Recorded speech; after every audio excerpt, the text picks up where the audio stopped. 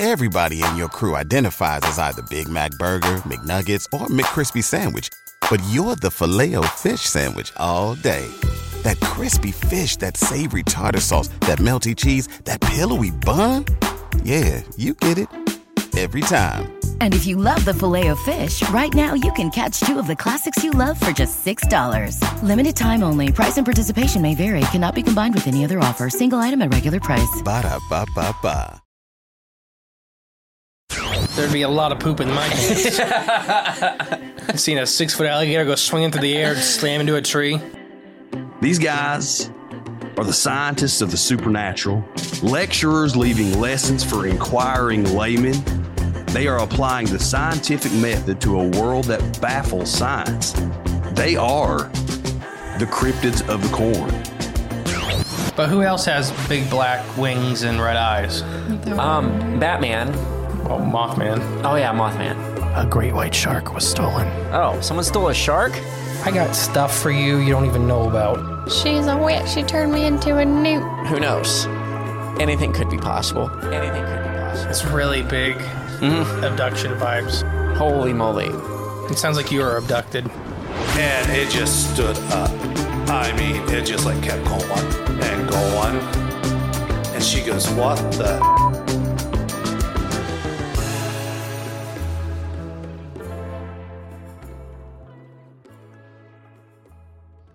We knew the world would not be the same. Few people laughed. Few people cried. Most people were silent. I remembered the line from the Hindu scripture, the Bhagavad Gita. Vishnu is trying to persuade the prince that he should do his duty, and to impress him takes on his multi-armed form and says, now I am become death, the destroyer of worlds. I suppose we all thought that one way or another.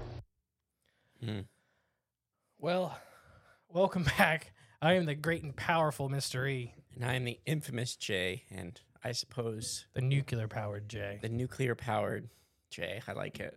And I suppose we all did feel that way in some sorts. Oh, gosh. We'll get back to that day.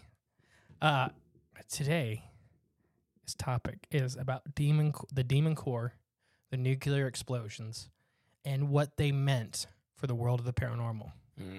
I have a lot in the back end to kind of connect it. We have a lot of history to get through first. You got a lot on your back end? Yeah, I mean, always. I wish. My pants wouldn't fall down as much. Let's rush through the front of house stuff as always. Paranormality Magazine, we're affiliates. If you use the code Corn Crew, we get some kickback if you buy anything from the magazine. Corn Crew. YouTube. Get on our YouTube, get subscribed. The Launcher documentary series is getting ready to come out soon this month. The first episode will be out. Get ready for that. It's going to be a lot of fun. The voicemail box, we have a voicemail box link in the below. If you want to share your encounter through the voicemail, we greatly appreciate it. You should hear the first one later this week that we have used. Also, if you just want to say hi or shout out the show or whatever, we may even sprinkle those in here and there. Yeah. Anything you want to use the voice out thing. Just we're paying for it, so use it. Yeah, if you just want to send us a message, please do. Yeah. We'd love to hear from you. P.O. Box. So if you want to share like any art, if you want to share any postcards, like we get a lot of postcards now, which is awesome. People travel around and postcards, art, letters, any of it, trinkets. Please send it. It's a P.O. Box. That would be P.O. Box number 75 in Ada, Ohio 45810.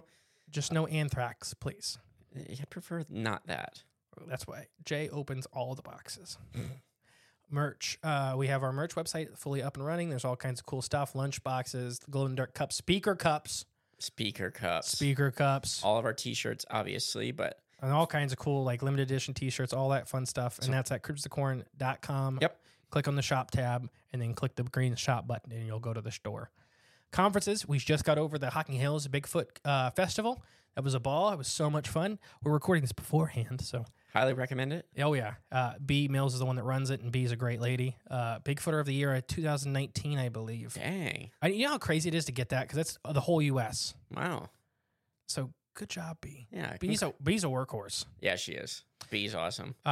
Next week or the week after next week, whatever, the 26th of August. Squonkapalooza in Johnstown, Ohio. Johnstown, Ohio. We got it right this time. Ohio? I didn't. I screwed up. Johnstown, Pennsylvania. I was like, I even went right with you. I was just following it. Yeah. Oh, I almost got it. Now, yeah, get ready to hang out with us there. It's going to be so much fun. And once again, we have Freudian Airwaves here in Ada, Ohio, with all of the big podcast mega show. 3 days of fun, $50 ticket. Gets you everything but food and drink. It's a cash bar. If you're going to book a hotel, use the LinkedIn tree. You get the special rate, but that goes away September 6th. So make sure you get your hotel room booked. Yeah, so once again, Freudian Airwaves. Find all the information on our Facebook page or on any of our socials. Come check it out. If you'd like to come see us, that'd be the perfect opportunity. Yep, and if you're coming to a conference, let us know. We always like to learn everybody's faces and names beforehand. And if you guys were at the Smoky Mountain Bigfoot Conference, I know this is like weeks after, but it's like the weekend after for us. If you guys were at that, and apparently we didn't get to go this year. It was just too soon after me having the baby and everything. Well, my wife having the baby, us gaining a baby. It was just too soon for us to travel that far and do a whole conference, everything like that.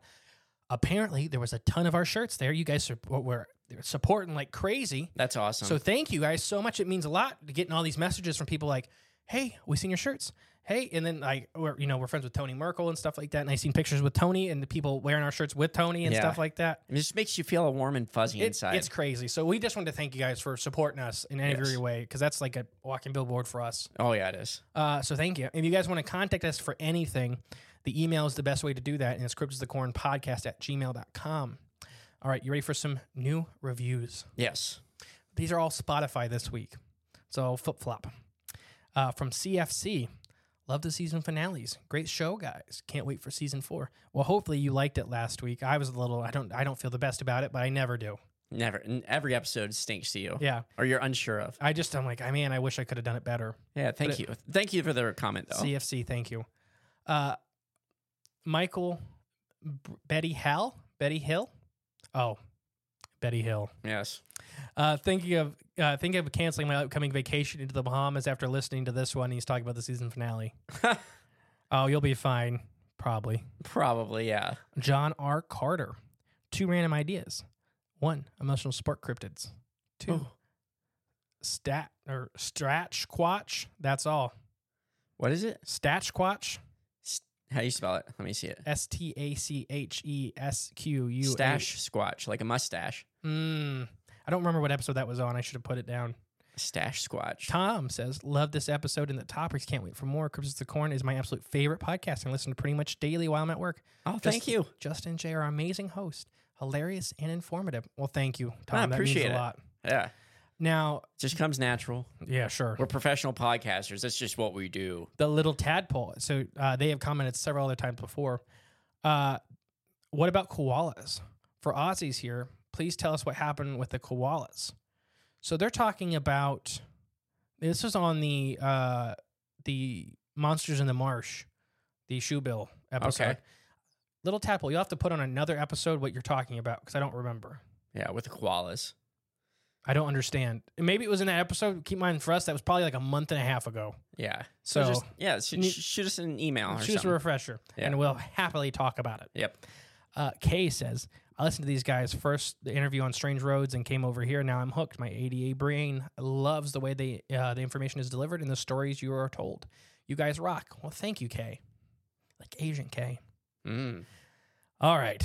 So I promise, guys, you got to hang in there. But we will get to the paranormal side of this stuff. But first, I want to talk about, we're going to talk about the Demon Core. Yeah. So the Demon Core is a pretty, I'm going to say, cool thing in the way that it is a very amazing thing that was built, but it did earn its name. Yeah. Yeah, it did. It's interesting, that's to say the least. The Demon Core. I guess, before I continue on, do you have any prior knowledge to what the Demon Core is? I mean, other than what we've already discussed, but other than that, no, not really. Okay, good. So it's going to be pretty informative, I guess, for me right now. The Demon Core was a spherical 14-pound subcritical mass of plutonium, 89 millimeters in diameter, manufactured during World War II in the United States Nuclear Weapons Department effort in the Manhattan Project as a feasible core material for the early atomic bombs. I'll come back to all that. So keep in mind what I said. I said subcritical mass of plutonium. Okay. So it was actually, so it sat on a desk. It was pretty safe, like, until something happened. It's fairly, like, subcritical is it's just there. It's just existing. It's kicking off a little bit of radiation, but nothing, like, horrible. Nothing will melt your skin off. Yet. Oh, boy. The Demon Core does claim people. Claims people? Mm-hmm. Like, it's like, you're mine, and you're on my team. You know, like, you're putting, and now you're putting. Oh, pudding. I'm going to remove some DNA blocks from you, and then you just kind of melt. It happened. So the core was prepared for shipment, a part of the third nuclear weapon to be used on Japan, but Japan surrendered. And the core was retained at Los Alamos for testing and practical later use. So what they were doing, so Japan kind of knew, and there's a lot of controversy about Japan's surrender and all that stuff. We're not here to get into that. We're not a political podcast, like, for that kind of stuff. Like, there's a lot of people say that Japan was going to surrender, and it was the way they were waiting to figure out how they wanted to surrender, because it's like their God Emperor and all this stuff. There's a lot of weird stuff with it. And the second nuke got dropped without, I believe it was without Truman's knowledge. Oh, wow. So the second one, because they had it ready to go, Japan kind of knew we had these things. Yeah. But they knew we would never fly them over the open ocean or carry them on cargo ship over the ocean because they were so unstable at this time. Okay. You know what we did? What did we do? In the back of the Enola Gay, they built them when they were in the air above the target sites. Oh, okay. So they built them in the air. Yeah. They assembled them in the air. It's crazy. It's crazy. They literally had these scientists in the back of the Enola Gay doing these things, and then once they pushed them out the back, the Enola Gay had to just go straight up. That's scary. And they were like, in the Enola Gay, after the first one, little boy went off, he said it got so hot in the cockpit. Keep in mind, they're like 7, 8, 10 miles above. Yeah. It got so hot they felt like they were in an oven. They were almost passed out from the heat. And we'll get to the nuclear blast, because I 100% believe it affected the paranormal world 100%. Yeah. Open something up. Yeah. Oh yeah. And we have an eyewitness to all that. We'll get to there. The Demon Core was supposed to be the third one. So it was built, so it's like this little metal, it's this little ball of plutonium in this sheet. Okay. And so it involved the two critical accidents at Los Alamos Laboratory in August of 45 and May of 46. Each resulted in fatalities. Both experiences are designed to demonstrate how close the core could be to critical without temper. And in any case, the core was accidentally placed into critical. Oh. So it was this thing was like a paperweight. Yeah. And it was propped open with a screwdriver, which we'll get to. Not good. And it was fine. It was fine as long as the dome was open. Yeah. It had to be open a little bit to let so it was in subcritical. The second it closes, millisecond, that it's not escaping, it goes bad fast. Okay. This is an unshelled nuke. Okay. So it can blow, is what you're saying. Yeah, everything would be dead. Yeah. The core is eventually melted down in the summer of 46 for material recycled and used in other cores. Okay. We'll talk about in a minute. We'll get to the paranormal about this. The manufacturing in the early history, the Demon Core was the second core. This Demon Core was like the second core used in the bombing of Nagasaki. Was when assembled, it was a solid 14-pound sphere measuring, the 89 millimeters in diameter or 3.5 inches. Okay. The thing that leveled Nagasaki was 3.5 inches wide. That's craziness. I don't think people understand. This is nature. This is literally nature. I know it's a bomb that we built, but it's just plutonium. Yeah. It's just the power inside of plutonium. Where's that? That's just a naturally occurring element. Right? Super rare earth element. Right. To get this much of it in one spot is insane. So it was measuring this. It's consistent of 3 parts. The 2 plutonium-gallium hemispheres in a ring designed to keep the neuroflex from jetting out in joint surfaces between the hemispheres during implosion. So there's like these 2 outer cores, 2 halves of the shell, and then this ring that goes around it, and the core sits in the middle. Gotcha. So from jetting out during the surface between the hemispheres during implosion. The core was a device used in the Trinity test at the Alamogordo bombing in Gunny Range in July that did not have such a ring. So there was one. The refined plutonium was shipped to the Harford site in Washington State in Los Alamos Laboratory. You know Los Alamos. Oh, yeah. Yeah, it's a lot of fun.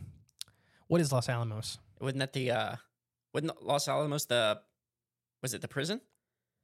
What am I thinking of? I don't know what you're thinking of. Oh, what's it? Then what is Los Alamos?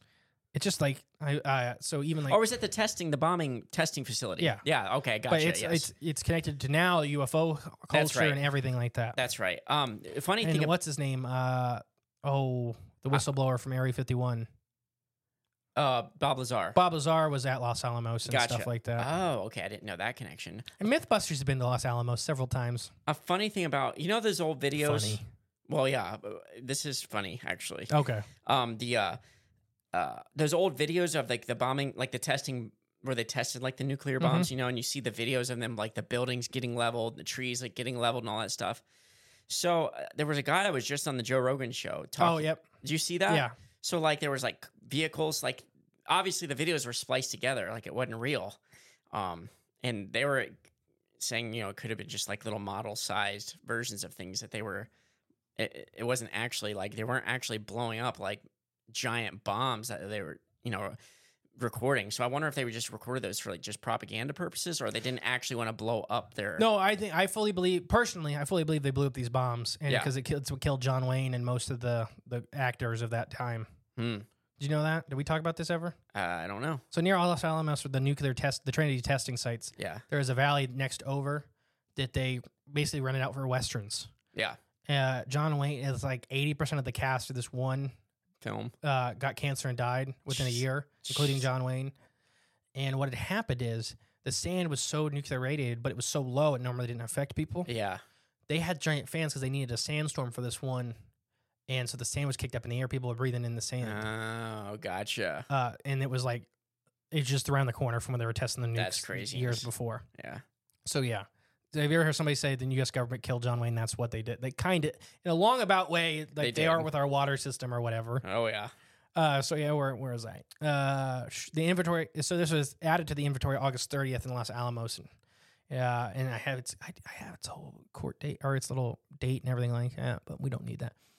The metallurgist used a plutonium gallium alloy, which stabilized in the phase of atropic of the atropic phase of the plutonium.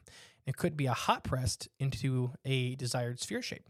Plutonium was formed to be Courade ready. The sphere was coated with nickel. Okay, that's what gave it that shiny appearance. On August 10th, Major General Leslie R. Grover Jr. wrote to the General of the Army. The next bomb will be an implosion type. It has been scheduled for ready for delivery for target first good weather of August 24th, 1945. We have gained 4 days in manufacture and expect to ship the final compounds to New Mexico on August 12th and 13th. Providing there are no unforeseen difficulties in manufacturing, in transporting to and therefore in the arrival into the theater. The bomb should be ready for delivery on the first suitable weather day of August 17th or 18th. The Marshal added that this notation. It is not to be released on Japan without express authority from the president himself, as President Harry Truman was waiting to see efforts of the first two attacks. And we'll get into there's a lot of controversy just for that statement alone. Yeah. On August 13th, there's a third bomb to be scheduled. It was anticipated that it would be ready by August 16th and to be dropped by August 19th. And preemptive by Japan's surrender of August 15th. So they barely made the cut. And this one was for Tokyo. The Demon Core was for Tokyo. Oh, good thing they didn't do it. I'm so glad. Yeah. That's where all the sumo wrestlers are, their whaling probably wouldn't be a big issue today. Tournaments are held. Yeah. They'd been back in the Stone Age. Oh, for sure. Like, literally. There's a lot of controversy with using a nuke, and I don't know if it's right or wrong. I'm not here to tell anybody whether it was right or wrong. It was just happened. Yeah. I don't think it's right. That's for sure. So while preparations were still being made, and Kirkland Airfield, the third core remains at Los Alamos. So we'll get to the incidents. So this was the one that was supposed to take out the most people. Yeah. So I believe it was. And they had it propped open with a screwdriver. I think it was. I think it was Hiroshima was not supposed to be the first target. It was like third on the list.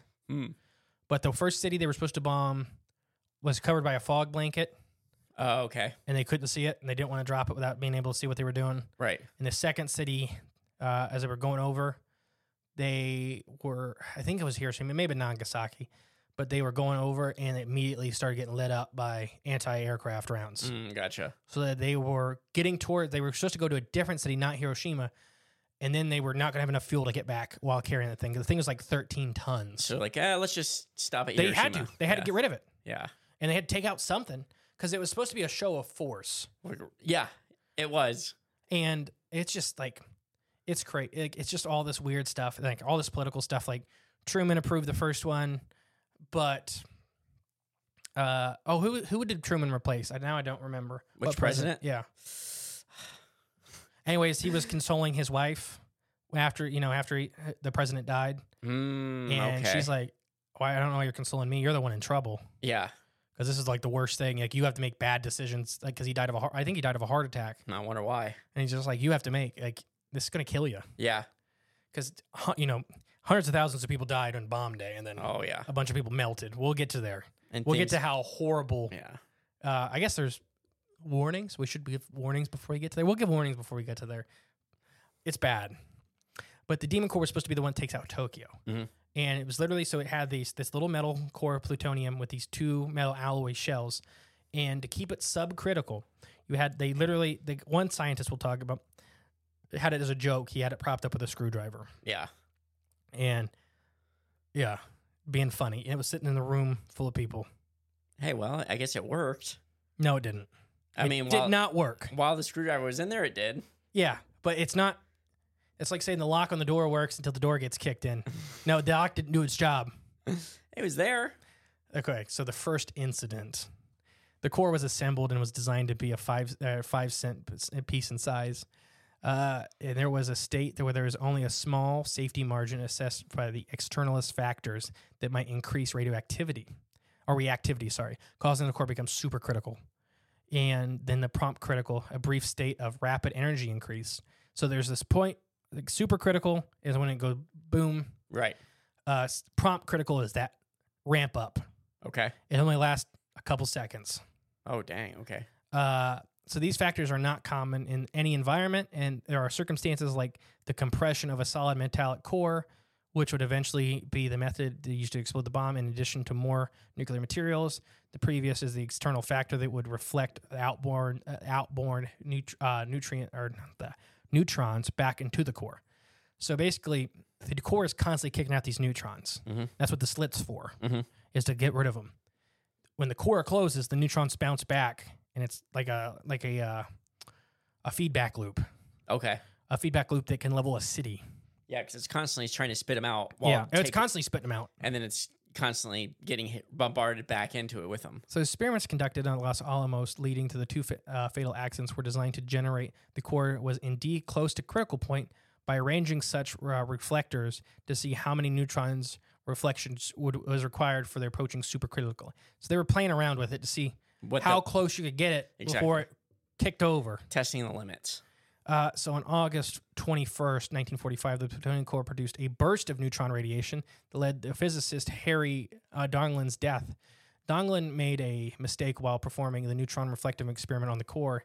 He was working alone. A security guard, Private Robert J. Harmley, was seated at the desk 10 to 12 feet away. The core was placed within a stack of neutron reflectors, tungsten carbide bricks. In the addition of each brick moved the assembly closer to critical. While attempting to stack another brick around the assembly, Dingley accidentally dropped it on the core. Oh my gosh. And therefore caused the core to go into supercritical mode. A self-sustaining critical chain reaction had begun. He quickly moved the brick off the assembly and received a extremely fatal dose of radiation. He died 25 days later. Dang. That's crazy. How bad? What bad luck? Yeah, you don't play with these things. Dropping a brick. Yeah, don't drop a brick on one. That's probably good advice. Yeah. Don't drop a brick on a demon core. It'll get mad. I can guarantee it. You can guarantee what? That the demon core will get mad if you drop a brick on it. So, yeah. It's just it's insane that they were just sitting here playing with this, like that could happen. Right, yeah. Oh, it is. I bet that, that's kind of, I mean, was he worked for the government, or military, so. Robert J. Harmley was from Whitehall, Ohio. Oh, nice. That's not too far from here. His security guard. Nice, okay. So he got a dose of radiation. He didn't die till 1978, though. He did die of leukemia. Which is a form of cancer, right? Yeah. Okay. They're pretty sure he died from the core incident, Gotcha. but he was 10 feet away. Yeah. And received a much lower dose of radiation. Wasn't as close as the other guy. The other guy dropped was the brick. He and then picked it up. 25. Well, he had to. Yeah. Otherwise, the whole base is going to go. Right, yeah. The second story's worse. What's the second story? The second incident Oh, gotcha. is worse. Oh, I bet. But yeah, so there's only 2 people in this room. Literally, it just had a screwdriver. Yeah. This thing was propped open with a screwdriver. Screwdrivers work. No, they don't. Yeah, they do. Not with this. It was working until someone Until you dropped a screwed brick, until an Yeah. accident. So, see, it doesn't work. On May 21st, 1946, physicist Louis Slotin, we'll go Slotin, and 7 other personnel were in the Los Alamos laboratory conducting another experiment to verify the closeness of the core to critical by positioning it in neutron reflectors again. Slotin, who was leaving Los Alamos, was showing this technique to Alvin G. Graves, who would be used in its final test before its Operation Crossroad nuclear test scheduled a month later in Bikini Atoll. Okay. Bikini Atoll. Yes. Was the demon core. That was? Yes. No, for real? We'll get that. It's required to operate. It's required that the operator to place 2 half spheres of beryllium, a neutron reflector, around the core to be tested. This is that shell we were talking about. And manually lower the top reflector onto the core using a thumb hole on top. So literally, you're like, this core sits in this half sleeve. Yeah. And you're lowering the top on by hand because it goes from harmless to melt you. And nothing. No time at all. So he's supposed to be lowered, but there's a screwdriver there to catch it. Oh, yeah. Oh, yeah. It's a screwdriver. Don't worry, there's a screwdriver. Right, exactly. So around the core to be tested manually by lowering the reflectors using the thumb hole. As the reflector was being manually moved closer and further away from each other, the latching counters measured relative activity from the core. The experiment needed to maintain a slight separation between the reflectors halves in order to stay below critical. The standard protocol was used to have shims between the halves, as allowing them to be closer completely as a result of inconsistent formations of the critical mass and lethal dose of or lethal power executions. Under Sultan's own unapproved protocol, the shins were not used, and the only thing preventing them from closing was a standard flathead tip screwdriver manipulated by Slotin's hands himself. That's pretty funny. He got rid of all the protocol and replaced it because he thought he was funny. Yeah. One time, though, so at the bowling alley, I have those motors in the back that run all the machines, and one of them, there's this reset switch. If the motor gets too hot, it'll kick this switch off. I forget the name of it. It starts with a K, but it kicks this switch, so the motor just stops. It loses all of its power, so it stops running, so it doesn't burn up. Well, one time there was a short just in the switch itself, not the motor, so that switch kept kicking the motor off by itself. So I constantly had to just hold the reset button down. So I took a flathead screwdriver, shoved it down, held the button down, and tied a rag around it. Should you be admitting this on public radio wave? What do you mean? Yeah. That violates a lot of code. No, it doesn't. It gets you. It's called being a mechanic to get you through the night. And guess what? It got me through the night. Yeah, Slotin. Yeah, it worked. So Slotin, who was known to be given guy. to bravado movements, yeah, became the local expert performing the test on almost a dozen occasions, often with his trademark blue jeans and cowboy hat and boots in front of a room full of observers in lab coats and military attire. He's my kind of guy. Ernesto Furman reportedly told that Slotin and others would be dead he told everybody they'd be dead within a year.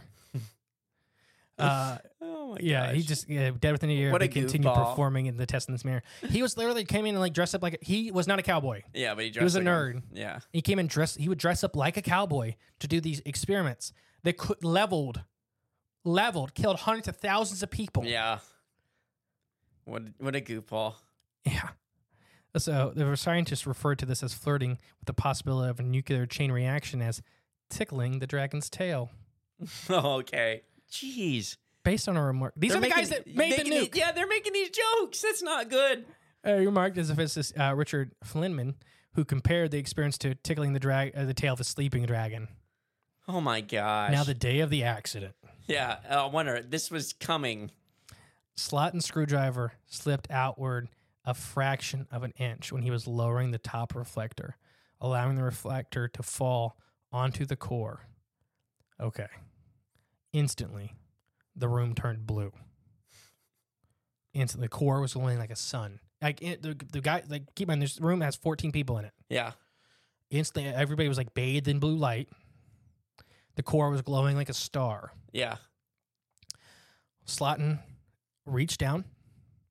He picked the top off and threw it down. And he said, well, that'll do it. Because he knew he was going to die. Yeah. Yeah. Oh, his hand melted. Oh, really? Yeah. Oh, my gosh. He's the only one that died directly from this day. Yeah. Let's see. Let me get to it. I have how much he received. He received 1,000 times lethal dose. Man. What a mistake. Should have used those wood shims. Like, a lot of the other guys died from, like, heart disease, radiation poisoning. Like, nobody died directly of the accident that day. Yeah. It was all the aftermath stuff. Right, yeah. And it was just like if you were 2 foot further away from the next guy, you may live another 19 years than him. Gotcha. It was just crazy stuff like that. So, yeah. He literally, like, the way they described it, and his demeanor changed a little bit. I bet a little bit. Hubris went away. I bet he could stop wearing the cowboy hat. Well, no, he's melted. Yeah. Literally, in the hospital, they described him as, like he lived for 9 days. And the last couple of days, he was like a puddle. Like, his bones were liquefying. He's like a squonk. Like, literally. Yeah. Because it breaks apart your DNA. Oh, yeah. It breaks your DNA chains down. Like the covalent bonds between. So you literally start turning into jelly. I could try a J flavored jelly and So, toast. This guy is just screwing around with, at that point in time, the most single powerful weapon, Deadliest weapon on the planet. Yeah, and he has it playing. It's around already with a screwdriver. killed hundreds of thousands of people. Gosh dang! And he's dressed up like a cowboy and screwing around with people. And like the scientists that visit would see these things and were like, "Yeah, they'll all be dead within a year." Yeah, like a rhinestone cowboy. Yeah, he was rhinestone. So I just want to do the description again, because when the core fell, the little topper fell. Yeah. Just the screwdriver's width. Yeah. It glowed like a star. Instantly. No, like, there was no, like, it was warming up. It was instantly glowing like a star. Yeah. And the whole room was in a blue light. So did it, and obviously it didn't explode right then and there, but. Oh, it was only on there for like half a second, because he reached right down. And grabbed it. And picked it up off. Yeah. And he set it down, and he said, well, that'll do it. I'm done. As his hand was falling apart. Jeez. That's nuts. That's insane. The day he was supposed to retire, this was his last experiment. Oh, my gosh. Now, with the Demon Core, there's some unsubstantiated claims. A lot of guards have come forth. A lot of the other scientists that were visiting talked about it like talking. Yeah. Or it had an aura around it. Mm-hmm. Like it felt evil. Yeah. And that could be the whole persona of it just killed. Like the things, same type of thing just killed hundreds of thousands of people. Innocent people, just people. Just people. And normal every day. So looking at that and looking how nonchalantly these guys are dealing with this thing, it almost, so like I said, some guards would like ask to be changed like further away from it and stuff like that. And you could say that it was fear. Yeah. But some people come up and said like, it almost sounded like it was whispering at sometimes. Or there'd only be one scientist in there. And it sounds like he was talking to somebody. And it was like, that's why it kind of got, well, besides it killing everybody, it kind of got nicknamed the Demon Chorus, because they said it was like, it was full of demons. Yeah. Which it may have been. We'll get there, because it's big energy center right there. The big availability to have an energy. Yeah. It's insane. What do you think of the Demon Core so far? I just think that the old Rhinestone Cowboy guy is silly. He's still just a goofball. Yeah, that's how you're going to die one day. What a goober. Shoving a screwdriver into a bowling alley machine as it eats you. Now, I have almost got caught into a bowling alley machine. I was very close. I got my hand caught in a pulley once. Pretty dang scary. I got a big chunk of my hair ripped off from a pulley. Oh, my gosh. That's scary. Nah, moving parts and demon cores are not to be played with. Yeah, Donnie, just the nonchalantness. Doesn't it almost like seem like there was something else going on? Like it tricked him into treating it like as just nonchalantly. Yeah. Like, or like there's this aura. I don't know. It's like some haunting stuff. It's like, wear the cowboy boots to work today. Wear match it with the hat. Wear the silk gloves when you're trying to lower the core top down. Yeah. You don't need the wooden shims. That's a waste of time. The screwdriver's funnier.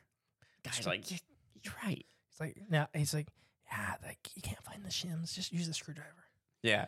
No, it'll be funny. Make a joke of it. But it's just like cool. The weird, like, and the other people around them at the base were not happy with how things were being done, but they were like the only guys that could do it. Yeah. So they were. They had nothing. They couldn't do nothing about it. Yeah. That's nuts. It seems very. It's always screamed odd to me that these guys are just like screwing around, goofing off. To me, not really. I don't know. It's just, keep in mind, these are scientists. 1940, World War II. Yeah. They've killed hundreds of thousands of people. Well, not the scientists, but they have. They built the thing. Well, true, but they didn't see it. They weren't actively dropping it. Or a lot of the other scientists that left the project immediately after it was done. Like they had a couple days of feeling like they were like war heroes. Yeah. Then a lot of them, like there were suicides. There was all this stuff. Like they instantly, like Oppenheimer himself, you guys heard him at the beginning, felt instantly horrible what he'd made. Yeah. A lot of these guys just like some of them thought it was cool for a couple days, and then they're like, "Oh wait, this is gonna be used on people." On people. Yeah. And the U.S. government had to animalize people, the Japanese, in order for us to use it on them. Like literally, that's what they were doing. These campaigns that they were training these kids, and like it wasn't real. Like how I don't know. They're not a political podcast, but it's just to use this weapon on people. They had to criminalize and animalize other people. Mm-hmm. It's just, but to me, their behaviors, because it was like these guys are just goofing off, having fun. He's dressed up like a cowboy today. Yeah. So he was that scientist was cutting holes in the fence, and he was playing pranks. Like he would check out a base and then appear back into base. What do you mean? He was like, he would drive to work, clock in, check into the base. He would leave work, check out, but he had cut a hole in the fence. So he would sneak back into base and act like he was leaving work again. He was screwing with everybody. Yeah. Like there was it was so, like there was so much weirdness around this aura of this third core. So it's like a trickster in there. Yeah. Almost like a trickster spirit. It was. Yeah. Like he was possessed almost is what I get at. Yeah. Like it was like. Or it's influencing him to do these things. Yeah. Wow. Yeah. Never really thought of that before, but I didn't know this stuff. It's weird. It is very strange because I think someone in that situation creating a device like this wouldn't be acting like this at all whatsoever. Like you said, Einstein walked away from the project. Well, we didn't say that on air. We talked about it off air. Einstein walked away from the project after he seen what it was going to be used for. Like he just was like, I'm done. You know, he wanted it to be a deterrent, not a use. Yeah. Yeah. Like what's Mr. Miyagi say in Karate Kid? You know, karate not for attack, karate for defense. Mm-hmm. So it's like that kind of stuff. And then Oppenheimer, Oppenheimer's a weird man himself in the movie. I haven't seen the movie yet, but I don't know how true to form it is. Right. I mean, I like the actor they hired for him, though. I can't think of his name. I have no idea. But he's got like a very like deadpan face. And it's like Oppenheimer. It's perfect for Oppenheimer. Emotionless. It's just like a lot of people died around this project, whether it was suicide or weird deaths, and it was just like it was an abomination almost. And not front. Right. And we're dealing with like even today's climate, like the threat of nuclear war is, on the precipice. So it's ain't funny stuff. Like and he's dressed up like a cowboy breaking into the base. He would screw with guards, and like he kept getting threatened to be fired, and he would go, I want to drop a core today. Yeah. Gosh. What a goofball. Yeah, what a goofball. And he would like play with it. I think I can't remember. There's a story of him putting something in somebody's drink, like like a small nuclear core and stuff like that. Jesus. I heard he used it like a fushigi ball too. Probably. Woo! Throws it against the wall, and the whole base is just gone. That's part of his demonstration. Was like a fushigi trick with the ball. Ooh, look at it go! Yeah. Just throws it against the wall as hard as he can. Well, that'll do it. Well, that'll do it. It's just weird. And he said that. Yeah. And it's just like, he didn't really get the chance to explain it because bones started melting. Knew though. But what did he mean? Was it the demon talking through him, being like, "Well, that'll do it"? What's so special about Hero Bread's soft, fluffy, and delicious breads, buns, and tortillas? Hero Bread serves up 0 to 1 grams of net carbs, 5 to 11 grams of protein, and high fiber in every delicious serving. Made with natural ingredients, Hero Bread supports gut health, promotes weight management, and helps maintain blood sugar. Hero also drops other limited edition ultra-low net carb goodies like rich, flaky croissants and buttery brioche slider rolls. Head to hero.co to shop today. Everybody in your crew identifies as either Big Mac Burger, McNuggets, or McCrispy Sandwich. But you're the Filet-O-Fish Sandwich all day. That crispy fish, that savory tartar sauce, that melty cheese, that pillowy bun. Yeah, you get it. Every time. And if you love the Filet-O-Fish, right now you can catch 2 of the classics you love for just $6. Limited time only. Price and participation may vary. Cannot be combined with any other offer. Single item at regular price. Ba-da-ba-ba-ba. I would say more like he knows he's dying. He's actively dying. Yeah, he's done. Like literally, there's one picture of his hand instantly after, and there's just a hole through it. Gosh, that's crazy. Like just gone. That's scary. All right, now the next thing. I promise we'll get back to the paranormal side of the world. Yeah, this does connect. I promise. But I want to talk now about the nuclear bomb drops. Okay. And we have one survivor we're going to talk about. He was a pastor, one of the only Christian pastors in Japan. Like Japan is only like, even today, it's only like 6% Christian. Mm-hmm. But he was like back then in the 40s, it was like the only one. Spoke English, all this stuff. But yeah, he's the one that's, what was that awful show? The Truman Show? With Jim Carrey? Was that the one where the old one? The old one. Truman Show is a movie, I'm pretty sure. No, the movie's about the Truman Show. Oh, okay. Oh, I have no idea. Like there's the Truman Show, which they'd bring like gotcha moments and stuff like that. Anyways, they brought this pastor on and brought the pilot of the Enola Gay on, and this guy just looks like he's seen a demon. Because he is. To him, that killed his wife, killed everybody. Yeah. Like this guy, and they had like a cry moment. And they actually end up, like, it was, both of them felt it was positive for them after. Because the Enola Gay pilot was like ready to kill himself. Yeah. Instantly. I mean, you imagine dropping that thing? No, I can't. And you're 7-10 miles up. I couldn't. And instantly, the whole cabin is so hot you can't touch this. You can't touch the wheel. You can't touch the seats because it's all like you're in a boiling box. From 10 miles. Anyways. I mean, I've done it on the game Civilization, but that's just different, I think. In person, I don't think I could even imagine seeing it. So the atomic dropping, the most fearsome sight, the bombing of Hiroshima. Is that what you just had a little bit ago in the bathroom? Most fearsome sight? No, well, yeah, atomic dropping. Oh, no, that's every day. By July 1945, Germany had surrendered. Here's one thing I didn't know about World War II. I didn't know Germany surrendered first. And I don't know if I learned this wrong or if I didn't pay attention enough. Either are possible. That the only reason we dropped the nukes is because we wanted to stop dealing with Japan so we could deal with Germany. Okay. But that's wrong. Yeah, because, wait, like you said, Germany was done way before we started like dropping the nukes. Wow. It's all just screwed up. There's just something nefarious with all the 100%. They just wanted to use a big bomb. Yeah, basically. The Japanese were easier than white people. Yeah. Oh, yeah. That's what it was. I mean, that's what it was. A whole. Well, I mean, all of it's like that. Europeans still had family. Like Americans still had family in Europe. They knew people in Europe. Yeah. The Japanese, they analyzed them. Well, it's still the same today. I mean, we only drop bombs on countries full of not a political podcast. Black and brown people. I know we're not. It's just facts are facts. Facts are facts. Okay, so Germany had surrendered. The war in Europe was pretty much over. Japan, however, refused to submit to the terms outlined by the Allies' post-demands declaration. It appeared that American leaders, the only way to compel Japan to unconditional surrender, and that was the whole thing, they want unconditional surrender, was dropping these bombs. Although an estimated 300,000 Japanese civilians had already died from starvation and bombing raids, we were bombing Japan daily. Oh, they didn't even. I mean, the two nuclear bombs, yes, did major damage, but they say like the fire bombings we did before that did way more damage. Yeah, I got the numbers. Yeah, but the fire bombings you could move back in. Well, you couldn't move back into Hiroshima and Nagasaki for a while. Well, yeah. So Japan had already deployed more than 560,000 soldiers and thousands of suicide planes and boats and islands.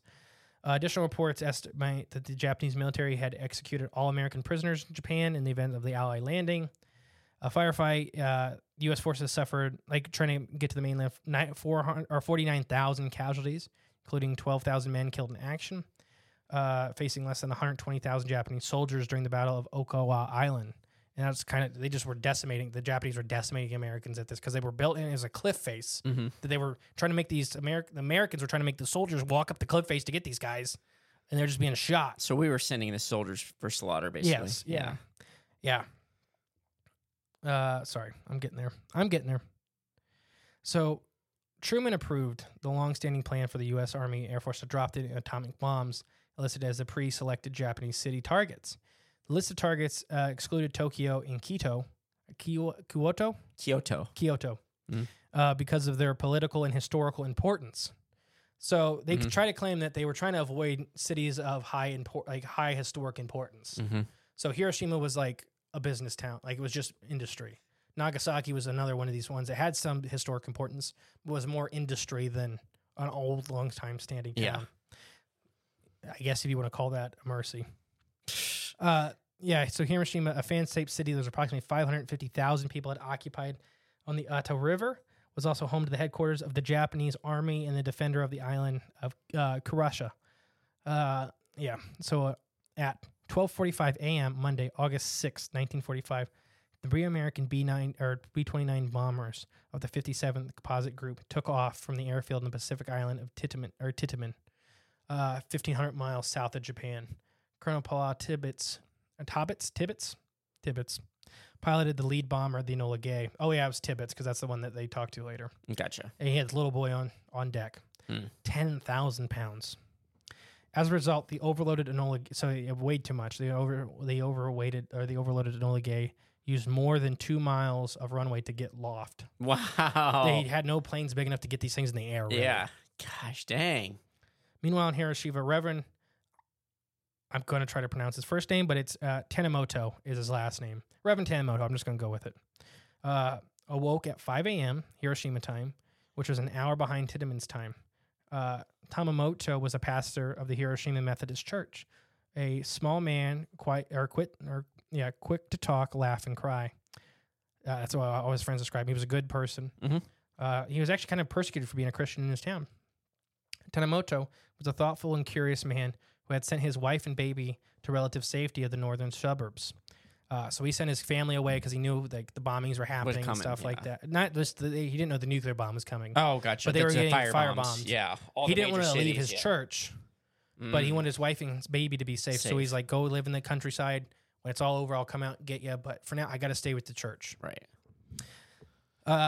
So Tanamo was thoughtful and curious and man. He sent his wife. Tanamo remained in the city to remove and transport objects from his church into safety in the suburb estate. He slept poorly because of several air raids warning in previous nights. Hiroshima had not yet inundated any American bombing raids, but it was good fortune that he not expected to last. This morning, Tanamoto had agreed to help his friend move a large armory filled with armor. Yeah, whatever that thing is. Yeah. I get a big chest full of clothes. Yeah. Or armoire. Armoire. There we go. Whatever the heck that thing is. So they two men had trundled a piece of the furniture through the streets, and they heard the air raid sirens go off. The alarm sounded every morning when the American weather planes flew overhead. So the men were not really particularly worried at this time. Right. Can you imagine that? Like, they're not worried because it's just the weather planes. Like, literally, the Americans had weather planes flying over to just tell what the weather was back home. Yeah. They continued with the hard cart through the city streets. When a pair reached their destination, there was no sound of planes. The morning was still. The place was good, cool, and pleasant. The silence before the storm. Mm-hmm. At 8:14 a.m. Hiroshima time, the Enola Gay arrived to the city. The Enola Bridge, which the bomber Thomas Phoebe used as an aiming point, was clearly visible through the plane's bomb shield. Phoebe took control of the bomber and opened the bomb bay doors just after 8:15 a.m.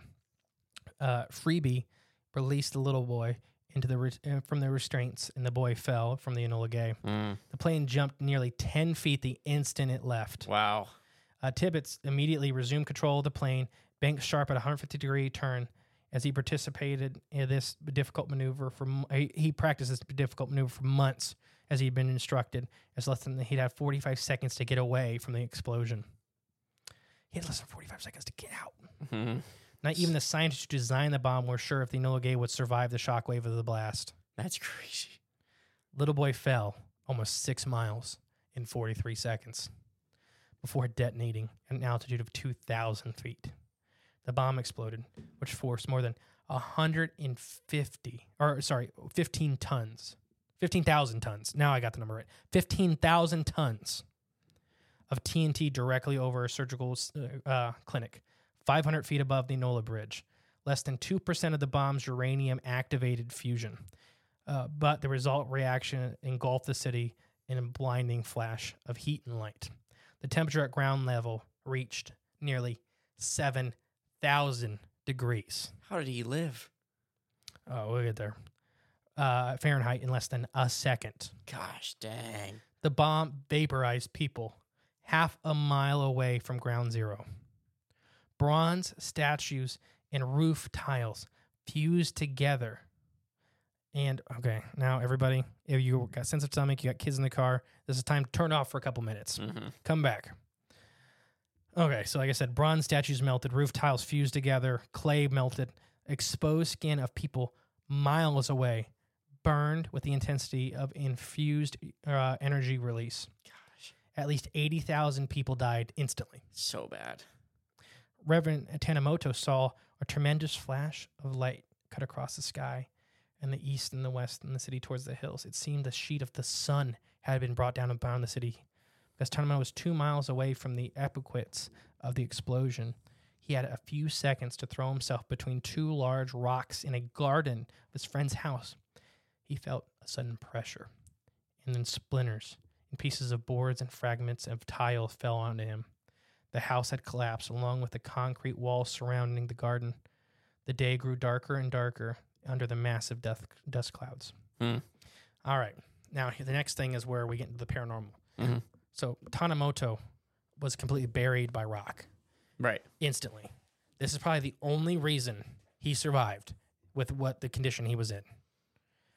It was like, I don't know if you're going to say God's thing or whatever. Literally, he got covered with this rock wall. So he's in between these two big rocks. Right. And then the rock wall covered him. Yeah. So he instantly got protected. Very lucky. So he crawled out like hours later. Yeah. Oh, yeah. I would stay in there as long as I could. No, I mean, he couldn't. He was covered by bricks. Oh, gotcha. Yeah. So he gets out. And the world he describes is terrifying and beautiful. So he describes it as these big flashes of fire all around, like a whole overall, almost like he's in another world. It's all gray. Okay. He's like in a bubble. It's like It's almost silent. People with skin that had fallen off were walking around like zombies. He said people by the hundreds were walking into the river to cool off, and when they hit the river, they just died and started floating down the river.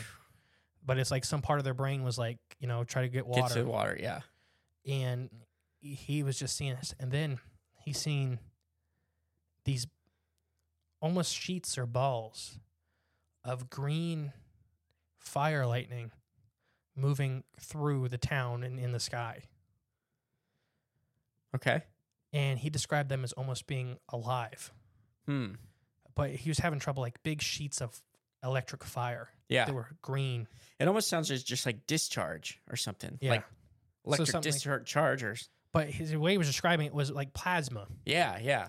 But there was someone like almost like moving through the city like fire without burning. And then some in the sky moving around. Okay. And then finally he started saving people. He started pulling people out, and he started trying to save people. He tried to dig his buddy out, and he tried to get his buddy's wife. It just was like they were in a different world for a little bit. Yeah. Well, yeah, I think it's exactly right. So, and then life started snapping back together. From the Enola Gay, the crew seen a gigantic purple mushroom cloud and a purple almost aura around the city. Okay. They'd already risen to a height of 45,000 feet, 3 miles above their altitude that they were supposed to be. And they were still boiling upward of some terribly, like they were still boiling alive in the plane. The plane was already miles and miles away, and the cloud looked like it had engulfed the bomber and spewed it back up. Even more fearsome, says Tibbets. The sight of the ground below, the base of black clouds, green fires were spewing up everywhere amid the turbulent mass of smoke had appeared in a bubbling hot tar. Gosh. The city had seen so clearly in the sunlight a few minutes ago was now an ugly smudge of black, green, and purple completely disappearing under an awful blanket of smoke and fire. Oh, gosh. So this is all horrible. Yeah. But I think what Tamamoto was starting to see was the walls of reality starting to fall apart. Like blend together or open up? Or they were torn open. Yeah. Something like this, even the tests were smaller than this. Yeah. This one, it only burned 2% of its fusible material. Dang. Just 2%. That's small. I think what happened, personally, is that this green plasma, whether they were actually, even maybe like we talked about before, electric beings on the Earth, like that live in the Earth's electromagnetic field, they were probably affected. So a lot of people say that these nukes, why quote-unquote aliens are actually interdimensional beings, or beings living in other light spheres of our Earth. Yeah. And the nukes affect them too. Oh, yeah. That's why they're mad. That's why they're coming and abducting us. That's why they're, They're like, what are you doing? Why are you doing this? They didn't care about anything else because it wasn't affecting them. Now it's affecting them. Right. So the way he describes this seems just like the paranormal world was tore open. And then we know a couple years later, Roswell, and then the gigantic UFO flaps and the mysterious monsters, and then all this stuff just seems like it's pouring. It's like from somewhere else. Maybe they just realized, like, oh, okay, there's ways into these other dimensions and stuff like that. So let's talk about the paranormal side. Or do you have anything to say about Tamamoto and his Tibbetts? Experience? So Tibbetts, it's weird. And they got to meet later on, like I said, and it's they both said it was a positive experience for them because Tibbetts was a demon to the Japanese culture. Right. Like a literal demon. Right. Like, so when Tamamoto had seen him, he was like, that's a demon. Like, he literally on the Truman Show, I think it was the Truman Show, looked at him like he was a demon. Yeah. It's so weird to see something like that because it's like, might have to look that up. He's not looking at him like he's a human. Yeah. And then then Tibbetts felt horrible as well because he's like, he'd been dropping bombs forever. I'm just doing my job. Like, this is what they assigned me to do. But this bomb almost cooked him alive. Yeah. And do you think the scientists told him that the Enola Gay may not make it back? No. No. Not a chance. Yeah. So, what do you think about this whole experience before we move on? I mean, I believe the man. He has no reason to lie about any of it, but it's just so wild but it's so dark and awful for our history in general. But I don't know. It's kind of scary to think about, to really imagine, put yourself in his shoes and seeing all this stuff. So, I think the nukes ripped open a door to the other dimensions. Yeah. Whether you want to say demonic or in like these side dimensions or even our own reality. Yeah. Like affecting these creatures that live in the Earth's electromagnetic field, these maybe even intelligent beings. Yeah. That could be what... Very well could be. They could have been this green fire electricity. Could have been them burning. Yeah, they're on fire. Like in their version. They're trying to run around and put it out and they can't. Yeah. Or like the blast itself just shook up their frequency or something and just turned them into that. And now they're actively melting or, quote unquote melting, but falling apart by the seams. And some people think that the demons had helped in the construction of the nukes because they were whispering of how to open the doors, not the destruction they would cause. That this would open the door to where they live, to where they can come here, pour through. Yeah, I don't know. It's weird. Okay, and then this. So I have written this could have attracted other entities from both space and everywhere else interdimensional and stuff, like a big beacon. This was, some people think that with normal alien theorists and stuff like that, think that the nukes were the first sign and that, like, hey, that civilization is getting close to destroying itself, or hey, they've hit the next level. So let's go check them out. It's time to check them out. Yeah. They went from hitting each other with rocks to wiping off continents, our cities. I think the nukes now, keep in mind, this is almost 100 years ago. I think we have some that'll wipe off small continents. Oh, I believe you, but I just they went from hitting each other with rocks to hitting each other with rocks. Yeah, it's because metal. I know, it's just funny to imagine, and two, dropping nuclear bombs. I mean, it happened very quickly. Missed that. Look at Keep in mind, planes were only invented 30 years before this. Like planes as in the modern understanding, not the paragliders that the Wright brothers were using. Yeah. I'm talking like a plane. Orville and Redenbacher. Yeah, Orville and Redenbacher. Anyway, so it's like we went very fast Yeah. from having like World War One had these little like kind of plane glider things that you could spy, and they weren't very good and they crashed a lot. Yeah. To World War II, 20 years later, this thing that wipes out a city. Gosh, dropping what did you say? 13-ton or 13,000 pound? 10,000. A little boy. Pound. Yeah. I think Fat Man was 13 or 14,000 pounds. Gosh, dang. And we don't have any. I don't have any stories for Nagasaki what it looked like because they all died. Yeah. Anyway, it's close enough. There's people. I don't know how he survived. Like he was way too close. Well, divine intervention. And there was perhaps. that other guy. I should have looked up his name. That was survived both bomb drops. Yeah, I remember we talked about that too. That he got on a train to go move to the Nagasaki. Yeah. And then he survived that one. That's insane. What are they, how bad of a commute would that be? Like as you're taking I think off, you should kill yourself at that point. you're taking off, the explosion goes up behind you. Pew! Just missed that one. No, he was in it. Oh, he was in it? Yeah, he was in both of them. Oh my god. Crawled out of the rubble. Oh my gosh. And then I'm getting out of here. And then the next one happens again. So what do you think about the demon side of it? Well, I mean, war in general is an awful thing. It's one of the four horsemen. Yeah. And nuclear war, like this bomb itself is so bad.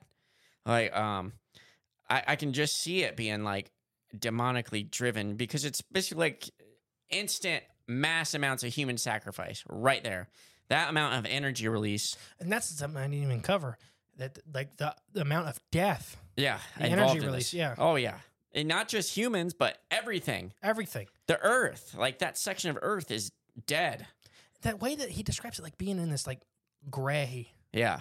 is really reminds me of like people describing the little interdimensional bubbles. I was gonna say that, or I wonder if it's too like just your brain and your eyes. It's, we talk about shadow people. I mean, like, he just can't got perceive. a hell of a lot of radiation. Well, that there's that too. Yeah, that side of it. I guess I didn't even kind of think about it. He could have been imagining the green electric clouds That- because Well, I was just saying like you can't interpret it. What's I got going ya. on? Like Yes. like I agree with you. Like the walls of reality are shifting or broken down to where you're seeing these other dimensions, and these other dimensions you can't even perceive with your own mind. And now that you're getting a glimpse of them, and your mind is like gray, make it gray. I can see that. I kind of think though it was actually gray because it just reminds me so much of these interdimensional stories later. Oh yeah, it could be. I think this is the big scale of the interdimensional shift. That those creatures or the green things may have been creatures not purposely being there. That they got shoved there too. Or even too, I just thought of how we think orbs we see are interdimensional beings, but the only glimpse that we get in our reality is just the that. orb. Right. So maybe it's these other creatures just moving through, and the only thing you can see is that. And that may be why light. they're sporadic. Right, right. Because they're literally being damaged. And they're running through all this. Like, ah! Yeah, like they're on fire. It's just. Either way, it's crazy and it's awful and sad and bad and Now, negative. the amount of instantly insane cryptids we got after the 1940s. Now, did this like in Japan in general or just all over the world? Yeah, the world. This is a world-affecting thing. I think what happened, personally, my kind of working theory is this damaged the, whatever you want to call it, the ether, the veil. I think the veil of the ether is connected to the electromagnetic field of the Earth. Yeah. Highly. I think this severely damaged it, causing the little spots to open up everywhere on the planet. Yeah. And these interdimensional monsters just to pour out. Everywhere, yeah. Like, and then it's later on in history, we've seen that they almost always, they pop up around these nuclear testing plants. They pop up around these government bases around the world. It gets weird. What if, too, this explosion kind of set off any nuclear stuff we're doing now? Now it's like the electromagnetic sphere is super sensitive to it. Right. Now it's getting, it's tore it open. It's hurting. So they had to drop this bomb, in order for that to cause that effect, which means it's probably the development of this bomb was probably like demonically driven. And I don't even know if it's not, let's say it's not demonic. I think it may have been, but let's say it's not demonically driven, that the government realized afterwards, like, oh, this opens doors. Right, yeah. We just happened to kick the first one. We kicked the door in. Yeah. And all this stuff poured out. Yeah. And then, the next one, then they started doing it at smaller scale and more focused, like Stranger Things. Right. I was actually just going to Google that what that's based off of 60s. started. Oh, so after the fact. Okay. Yeah, it was the 60s. Geez. I think the 60s. Either way, it's after World War II. 60s, It's 70s. after we dropped these bombs, right? So yeah, so all these monsters, and even when you look at older cryptids from around the world, and I'm talking folklore cryptids from all cultures, they almost always seem to have biological backings. Yeah. Like for Earth. Like if you look at the bunyip from Aborigines, like we talked about last week, that's an animal. Whether you wanted to believe it's the walrus or the elephant seal or the dippo hippo or anything like that, it's an animal. It's some kind of animal, a giant platypus. It's an animal. Right. That all these ancient things of these giant birds and this stuff, they all fit animals. Mm-hmm. Mostly. There are exceptions to there's a lot of exceptions to that, what I just said. That's a blanket term, but some of them. Most of them previous fit animals. Right. Then after World War II, after these bombs dropped, after this giant, massive death, that they get weird. Mothman. They get into jelly. They get into flesh cubes. They get into these weird two-dimensional creatures ripping through the forest. They get into, like you just said, Mothman. They don't fly. Mothman just moves. Right. Like it kind of hovers. Yeah. It's fitting unconventional. The Veggie Man. All these, like, super weird things. The Octo Monster. Just this a mass of flesh and tentacles. It's just all these things just start pouring through from somewhere else. Right, exactly. That don't fit our definition. It's like from a different biosphere or something. I don't know. Either way, it's scary to think about because, yeah, like we said earlier, if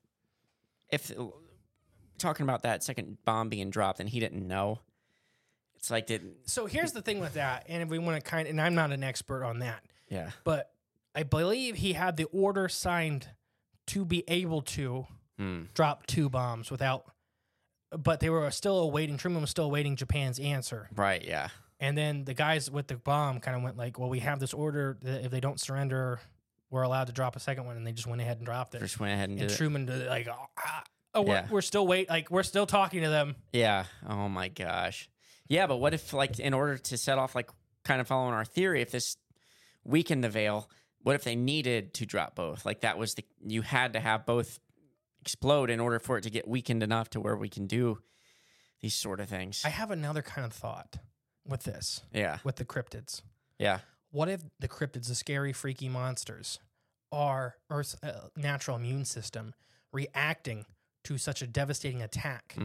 So it's basically creating the It's Earth, pulling them from somewhere. I don't know where. Yeah. Maybe deeper in the Earth, whatever. However the Earth works or whatever it is. Yeah. That this is the immune system reaction to something so devastating that it affected it. So it's like, here's a bunch of monsters for you to deal with. Well, Earth, I need you to start kicking your immune system into overdrive and, going after, all the evil that's running the world right now. Also, this terror, if this is happening and things are pouring in, this could explain the missing 4-1 stuff too. Oh, yeah. That the people are just falling through holes. Yep. They're appearing as these stairs or whatever in the forest. They're appearing as they're just falling through into other places. Yeah, the veil is just probably weak. Any weak spot that was weak before, beyond now, like present time, after that happened, it's probably like way worse. Mm-hmm. Or maybe they just move around a lot more. I don't know. So after these bombs dropped, there was one guy that was, I believe it was in Russia, that they were going to try to affect the Earth's, like when they started making their nukes. Yeah. Their whole goal was to launch them in the upper atmosphere and cause a climate shift. Jeez. So they could have more planting ground. Okay. And it would ruin the rest of the world. And they were going to do it until until the Soviet Union fell. Jeez. They were literally going to launch these nukes up into the upper atmosphere. To ruin the world except their place? To make their place more habitable. Right, yeah. To make the Siberian tundra plantable. Yeah. Yeah, because ain't nobody up there right now. Mammoths. 6 people. Yeah, 6 people, that's about it. Mammoths. Well, yeah, I mean, no bodies and people. Human beings. Oh, mammoths are smart. They're like people. Yeah, yeah, sure. All right. Yeah, whatever. But no, I think literally that I really do think that the nukes drops just mainly from Tamamoto's description. Yeah. That whatever happens, like all this stuff afterwards is connected. That now, like, it's just, and then the other thing, like all these nuclear bases, like Point Pleasant had what we think is a nuclear base underneath it, or one of these. Yeah. And all these monsters start popping up. I was going to say something about them too. What if, all those bunkers they had that supposedly they stored the TNT into? Mm-hmm. What if that's not what those are for? And what if they were using those to contain, like, a little tiny demon core like things, and that structure contained it all, so they can experiment. And now they got multiple of them all over the place doing whatever they want to do, whatever lab is underneath there. It always just struck me odd as like those bunkers being, oh, there's just storage facilities for our explosives guys. That's all it is. But they're pretty uniquely built and precisely built. Well, yeah, we talked about though why they are precisely built. Well, yeah, to absorb that. To point it down, right, and point it straight up, point it down. Mm-hmm. But it's just odd to me. There's something there. It's all odd. It's all very odd. What are your thoughts? Do you think this did it? Yeah. I mean, this is the biggest release of energy we probably produce in modern times. Besides the Tsar bomb. I don't know that for sure. The Russians. It's the biggest nuke that's ever been recorded. Okay. They detonated. Okay. And besides launching that manhole cover up into space. That was underground. I think that's number 3. Okay. That's only number 3. That was 7 miles underground. But either way, it's a high energy explosion. Yeah, we just keep doing it. They kept launching nukes forever, like testing out in the desert, testing in these deep holes, testing in the ocean. Testing. But maybe they're doing, maybe it's for other reasons. I think it started to rip apart the veil. Whatever you want to call the veil. Whether I fully believe it's the Earth's electromagnetic field is acting as the veil, and that it's this bubble. It's literally a bubble, and that's why these weirdness zones appear as bubbles. Literally, all these people that talk about time slips, they end up like I was in a bubble. I'm in a bubble. Yeah, it's because I think it's bubbling. Like he described it. Bubbling. Tibbetts described it as hot bubbling tar. Is what the surface of Hiroshima looked like. So crazy. But that also, it might have actually been, not all the roads were probably boiling actively. No, he's talking like the town, like the city itself. Oh, gotcha. Looked like hot bubbling tar. Yeah. It was black and smoldering and had bubbles in it. I literally think it started to rip into like the veil. It started to, and then these monsters, the Missing 411, the government's use of this. Yeah. I really don't think the government knew anything about these doors probably until this happened. And then like everybody was like, huh, is that pterodactyl? And what if too, like leading up to it, they were in contact with these demonic entities and they were giving them the information to construct these things, to allow them to drop them so they could allow, maybe their more physical forms or their friends and their other counterparts to enter their way into this world to affect it to the conditions we kind of see today. I don't know. I don't know if it's purposeful or kind of like just let them on or if it's that or yeah. And these aliens and stuff like that talking about nukes and these aliens interested in nukes. If you want to believe, and I would believe this over true extraterrestrial aliens, that they live on the other side of the Earth's observable field. Yeah. And that we have started affecting them. Yeah. That's the only reason they started contact with us. Yeah, it's because they're like, hey, enough of this. Because you're affecting us. And the alien abductions in the 50s talked about that. Okay. That, hey, you're affecting us. You're starting to mess with us. Oh, yeah. We have accounts. Yep, I remember talking about that. We have tons of accounts of these extraterrestrial beings being like, hey, you're screwing with us. Wasn't the one dude Valiant Thor? Wasn't he one of them? Yeah, but I don't. If you believe that. I don't believe in Valiant Thor. I know he was a thing. I just don't. I don't think he was anything. It might just be false, just a story made up. I think he was a blue guy. I think he was a guy that painted himself blue and walked to the White House. A blue guy? Wasn't Valiant Thor blue? No, he was just looked like a normal, handsome dude, but he had 6 fingers. I think he was blue, too. I don't think he's blue. I think he was an inbred from Kentucky that they dressed up and told. No, because they always described him as being like handsome and a big square chiseled jaw and like he just looked like a really handsome dude. Extra bones in his face. Yeah. Not like from his dad, brother, cousin. Oh my gosh. Yeah. Oh yeah, and then his spaceship there on like Lake Tahoe or something. See, that was like the Beverly Hillbillies wagon, and they just didn't know what they were looking at. Oh, okay. Yeah. Oh, either part way, organic, part not. Either way, what if he might have been if he was real part of a result from this? I don't know. So if you want to believe these alien abductions, and there's like, oh no, we're from Zeta Reticuli, we're from this system. Yeah, they're probably lying to us because 100%. They're like, no, we're like your neighbors. Yeah, we don't want you to know where we live. They're literally because we don't here. want you to come. We don't want you to mess with us. Yeah, we're trying to stop you from killing us too. Right. Yeah. If you want to wipe your guys' self off with disease, go right ahead. Don't kill us with your nukes. Or they're creating disease to wipe us out. I think they would have already done it. Yeah. Well, maybe there's the galactic law. You can't. I'm not saying they're from space. I'm saying that they're living interdimensional law. I don't even think it's hard to explain. There's a difference between interdimensional and observable light frequencies and living on the other side of like the same plane. Oh, I gotcha. But it's same different. It's basically the same thing. But there's different rules. I understand. Yeah, I understand. But I mean, yeah, and maybe just how it works. Dimensions work. Who knows? I don't know. But it's crazy. It's crazy stuff. I do think that I think Missing 411's a big hodgepodge of things that's actually happening. I don't think there's one. Yeah. I think somebody's getting grabbed by Bigfoot every once in a great while out in Alaska. Like portals are opening up. I think portals are opening up. I think Dogman's a big part of it. Mm-hmm. Or just or even like abductions. Like abductions. I think people out in the woods actually abducting the literal devil. Yeah, or that too. Like, yeah. Appalachian Intelligence had an episode where they talked about the little girl eating blueberries, and like the literal devil came up and started asking for her blueberries. Yeah, I remember. Oh, I think we talked about that off air. Yeah, it's just. I think like all these, and then West Virginia. Why is West Virginia so special? Right. It's a hot spot for all this stuff. Because that's where they were mining some of the rare earth minerals that are co-occurring with coal. Okay. Such as plutonium. Kind of say that a little. I couldn't quite hear you. Oh, gosh. No, it's because that's where they were harvesting other extremely rare earth elements, maybe like plutonium, that co-occurs with coal. Okay. Because, plutonium and radium and all that stuff kind of co-occurs with some coal veins. Interesting. Yeah, I mean, that makes sense. I mean, so why would Appalachia have a lot of weird monsters? It's because that's where we were doing some of the early experiments with the stuff that lives in the mountains. Right, and then why do the experiments there? We could do it anywhere why in Appalachia, like West Virginia of all places? Because it's poor, and the poor people can't complain. Well, I was just say it's rich people maybe scream it's that, louder. But also the minerals and stuff they need are right there. Oh yeah, it's just right next. Mine all that plutonium there, and then literally, and then. If you're digging this big hole, put a base on top of it. Do your experiments in the big hole you're digging. Anyways. Right, yeah. And no one's going to mess with you. Yeah. Because they haven't. I don't know. I think it's all connected. I really think. And then the Oppenheimer movie just came out and stuff like that. Yeah.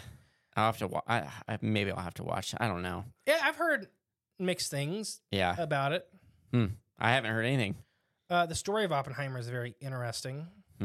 I do know he cheated on his best friend with his best friend's wife. He cheated on his wife. He cheated. Well, he cheated on his wife too. He cheated on his best friend with his best friend's wife. Like he slept with his best friend's wife. Oh, gotcha. In his bed, in his best friend's bed. Nice. Yeah. Nice. He did Good some man. bad things. Yeah. I mean, yeah. I don't know. Any other final thoughts? I'm with you on this. I think the nuclear explosions definitely opened the veil, or weakened the veil, opened the door. I think it ripped. I think it ripped holes. Yeah. And now the electromagnetic sphere is still just trying to come back. Yeah, it's still like, because we talk about it, and like we talked about on our Cryptids and Coffee show the other week about you guys like making memes about me, and like they made common stuff about the Earth and space not real and stuff. But I really don't. I mean, I'm not settled on anything about what the Earth is, where we are. I do believe though this is a plane of existence, and there's other planes all around us and above us and automobiles and all of that, all around us. And I think high energy releases affects all that stuff. But this place is special, and that's why things want to be here. So value your time here. That's all I got for you guys.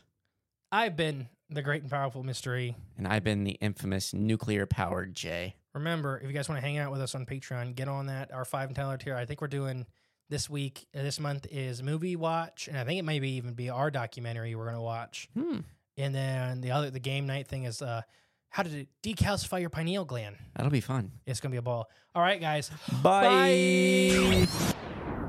Thank you for listening to Crips of the Corn podcast. Please share with a friend you think would like us. It's the best way to help our show grow.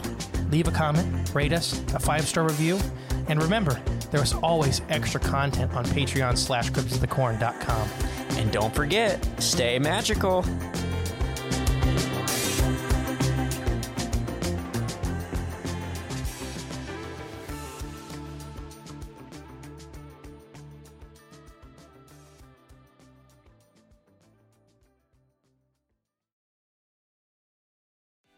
What's so special about Hero Bread's soft, fluffy, and delicious breads, buns, and tortillas? Hero Bread serves up 0 to 1 grams of net carbs, 5 to 11 grams of protein, and high fiber in every delicious serving.